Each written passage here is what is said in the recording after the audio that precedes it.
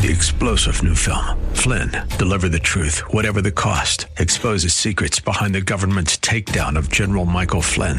Flynn knew what the intel world had been up to. He ordered the first audit of the use of contractors. This set off alarm bells. He told the truth. He was the most dangerous person for Donald Trump to hire. They had to get rid of Flynn. Flynn, deliver the truth, whatever the cost. Available now. Watch it today. Go to salemnow.com. salemnow.com. Welcome to Practical Living with Dale O'Shields, Senior Pastor of Church of the Redeemer in Maryland. We pray that through this message, you will learn how to apply God's Word and truth to your life. Stay with us as we discover God's truths that will transform us. We're talking about the principles of recovery. And last weekend, I talked to you about the principle of repentance, that you and I need to understand that for recovery to happen in our lives, there's something called repentance that is necessary. I want to take just a moment and sort of review that a bit. So we then move from that to something that follows recovery, and that is expectation of God to work in our lives. And that's the second key to recovery. You and I need to have some expectations or faith in God. Let's go back to this word repentance just for a moment. You know, the children of Israel, when you study in the Old Testament, their relationship with God, it was quite an up and down experience. There were many times that Israel would walk away from God. And the prophets of God would be raised up to give them a word of repentance, a call to come back to God. And then on the heels of the call to come back to God would come a promise quite often of restoration, a promise of recovery, that repentance leads to recovery. I want to show you an example of this in Joel chapter 2. We see the prophet Joel speaking to Israel when they had really fallen away from God, and there's this call of repentance and the promise of recovery. Joel 2, verses 13 and 14. Joel speaks on behalf of God to God's people. Don't tear your clothing in your grief, that is in their sorrow over their sin, but tear your hearts instead. Notice this, return to the Lord. That's repentance. Return to the Lord your God, for He is merciful and compassionate, slow to get angry and filled with unfailing love. He is eager to relent and not punish.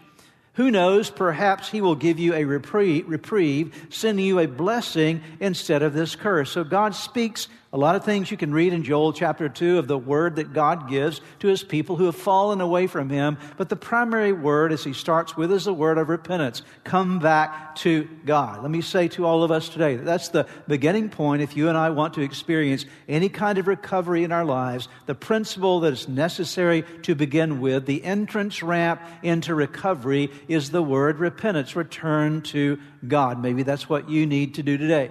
Maybe you need to return to God. Maybe you've drifted from Him this past year or in the most recent years, and you need to get back to where you need to be in your relationship with God. Now, going back to the book of Joel, chapter 2, after God called them to repentance, to return to God, then God promised recovery. See, repentance kickstarts recovery.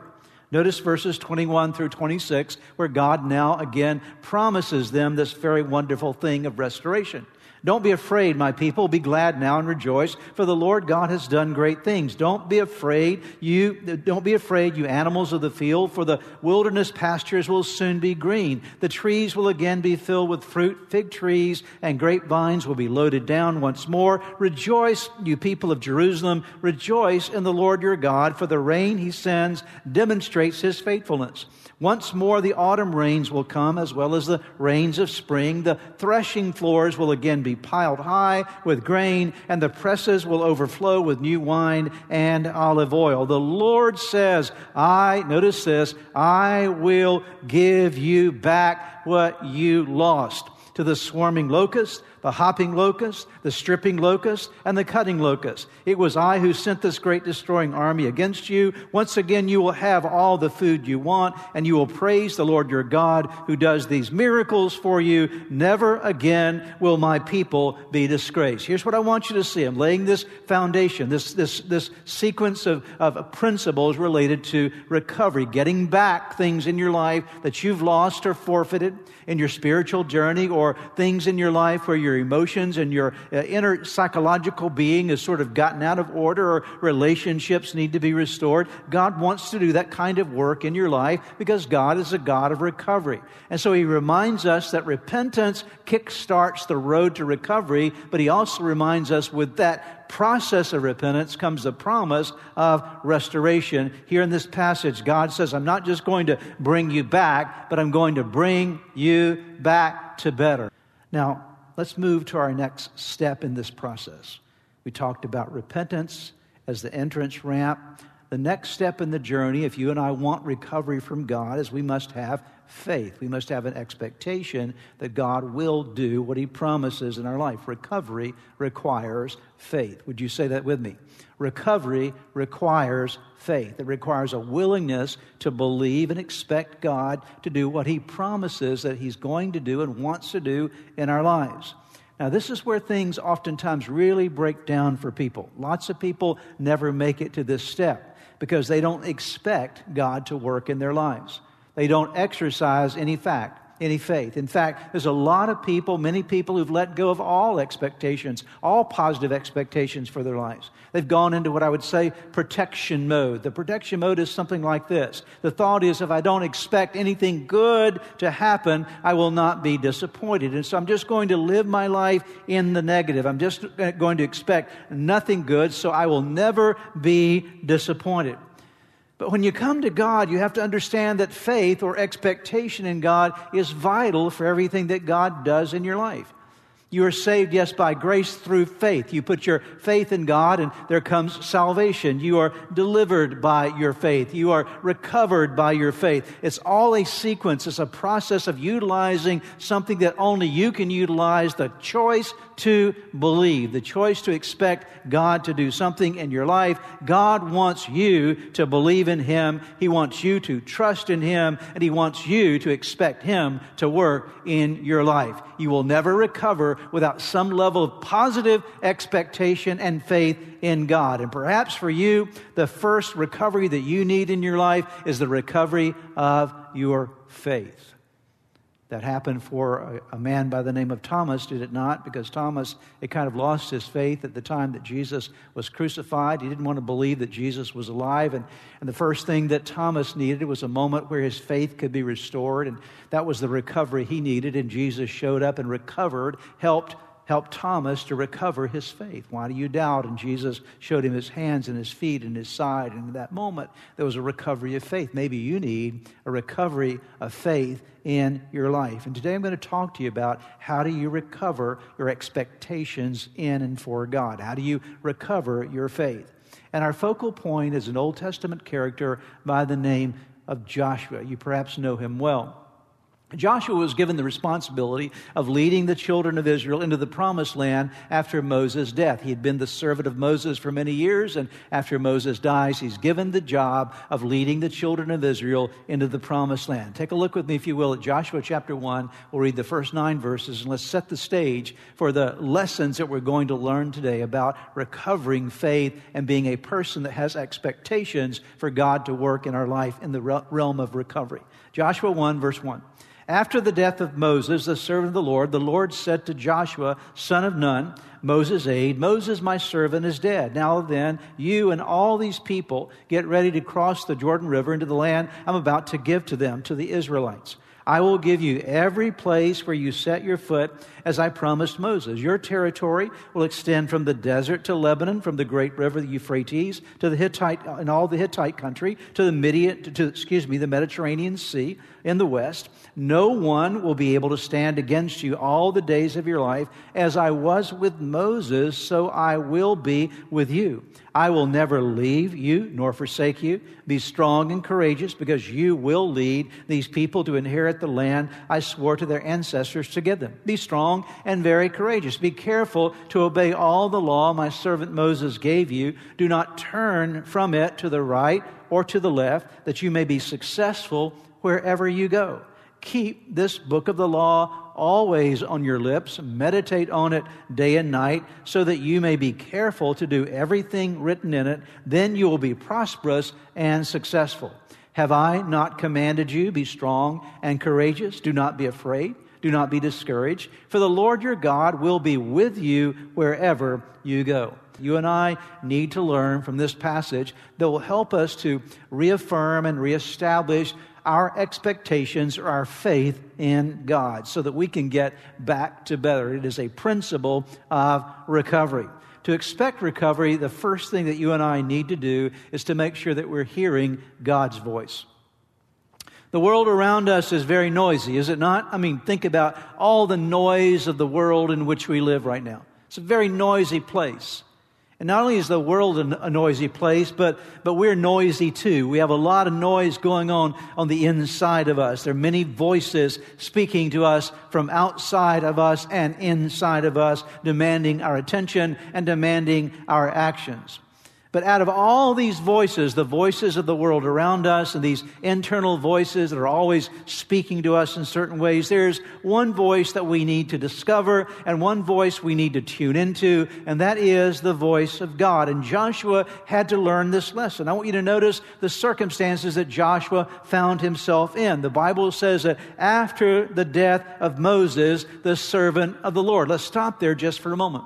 What had happened was the man who had led Israel out of Egypt across the Red Sea and brought them to Mount Sinai and received the law, the Ten Commandments of God from the mountaintop. After he had died, he's this great leader of Israel. It was now a critical, crucial time in the nation of Israel's history.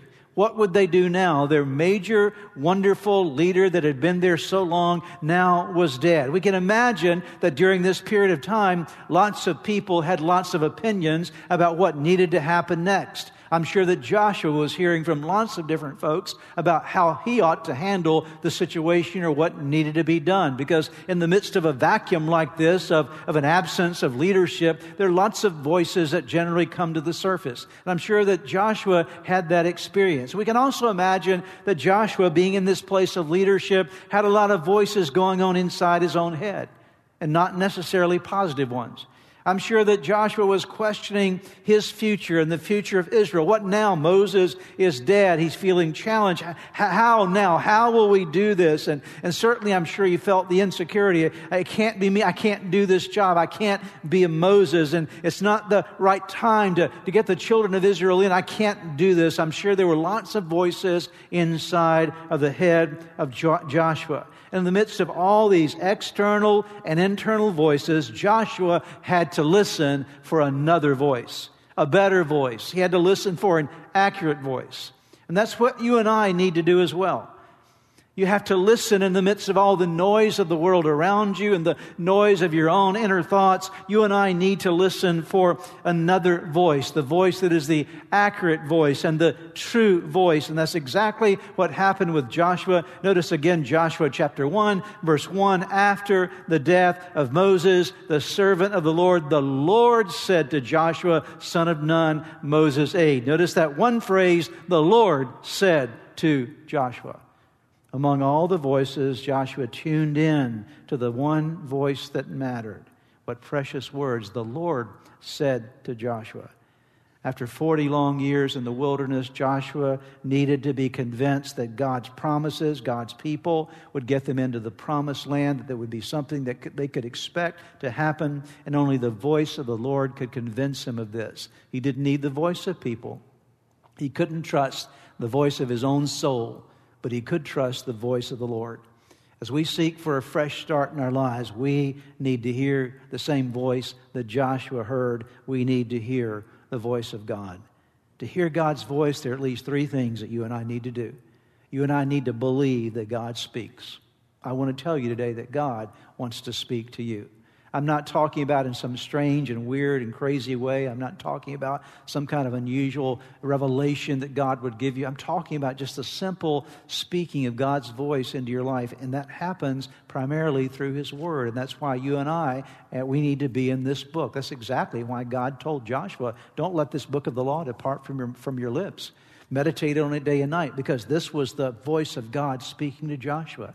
And in the midst of all the voices that are happening in our world today and all the thoughts that often flood our own minds, we need to believe that God wants to speak to us. And then we need to, second of all, listen for that still small voice of hope and possibility.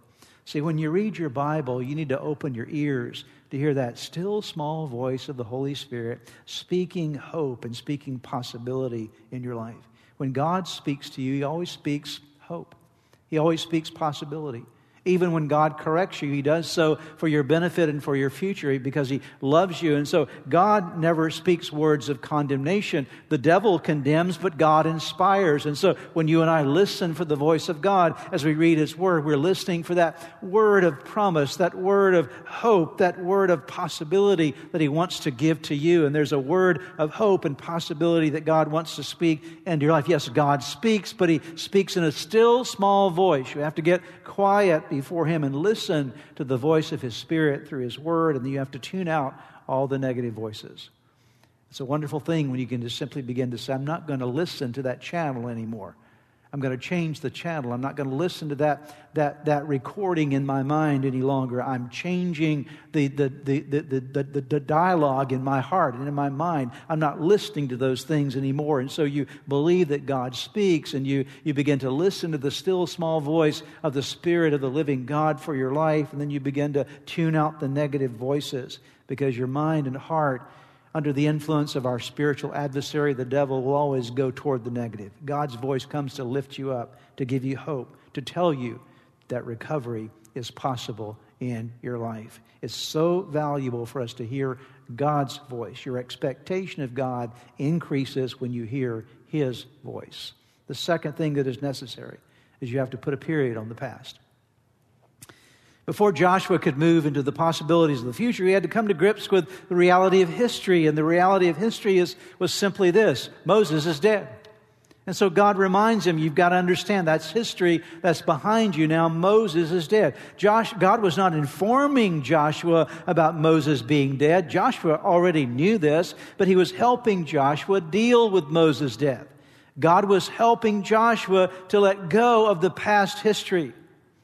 It was a way that Joshua was being called to put in perspective what had happened in the past, because when Joshua thought about the past, he remembered that Moses had not been able to lead the children of Israel in. And so if Moses had not been able to lead the children of Israel into the promised land, how could he ever do it? And so now God is saying, you've got to put that behind you. See, one of the biggest hindrances to moving forward into our future is our past. You will never recover in the positive, proper way in your life as long as your past is hanging over your present and hanging over your future.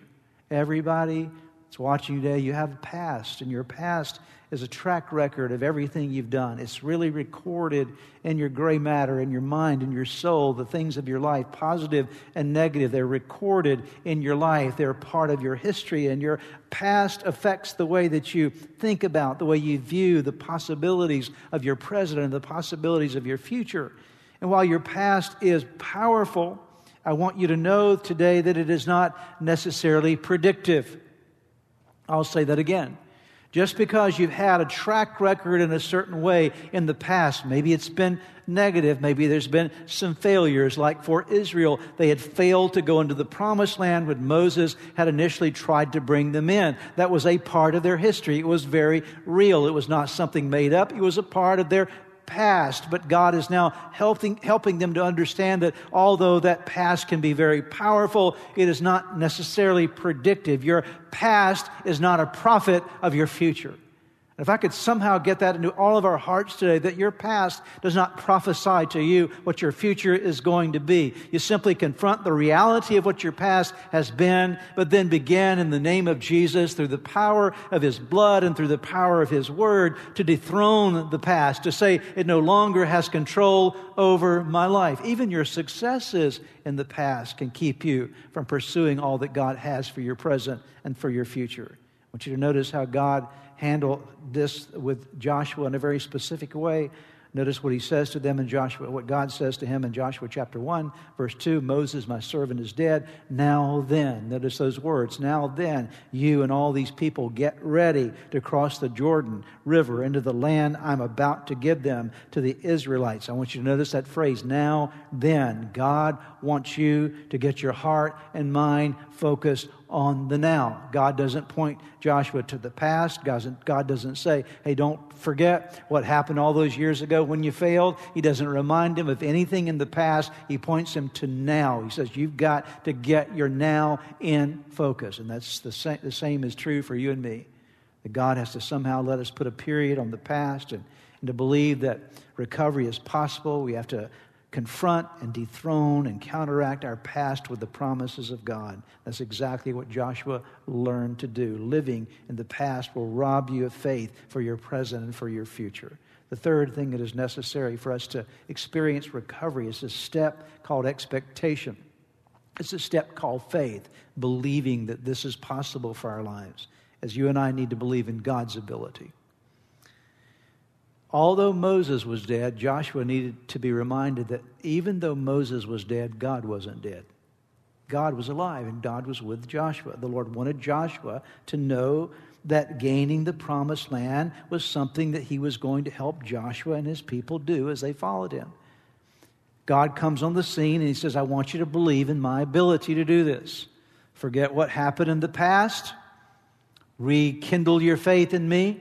Listen to my voice instead of the voices that are around you, and believe in my ability. And that's what needs to happen to you and I. You might be looking at a life that seems to be torn apart. Maybe you're dealing with an addiction, or maybe you're dealing with something that seems to be a really big failure in your life, or some aspect of your life that you wonder, could I ever recover from? And please remember this, you don't have to recover from it yourself. God is able to help you recover from it. Listen again to God's encouragement to Joshua. Verses 2 through 5, Joshua 1. Moses, my servant, is dead. Now then you and all these people get ready to cross the Jordan River into the land I'm about to give to them, to the Israelites. I will give you every place where you set your foot, as I promised Moses. Your territory will extend from the desert to Lebanon, from the great river, the Euphrates, all the Hittite country to the Mediterranean Sea. In the west, no one will be able to stand against you all the days of your life. As I was with Moses, so I will be with you. I will never leave you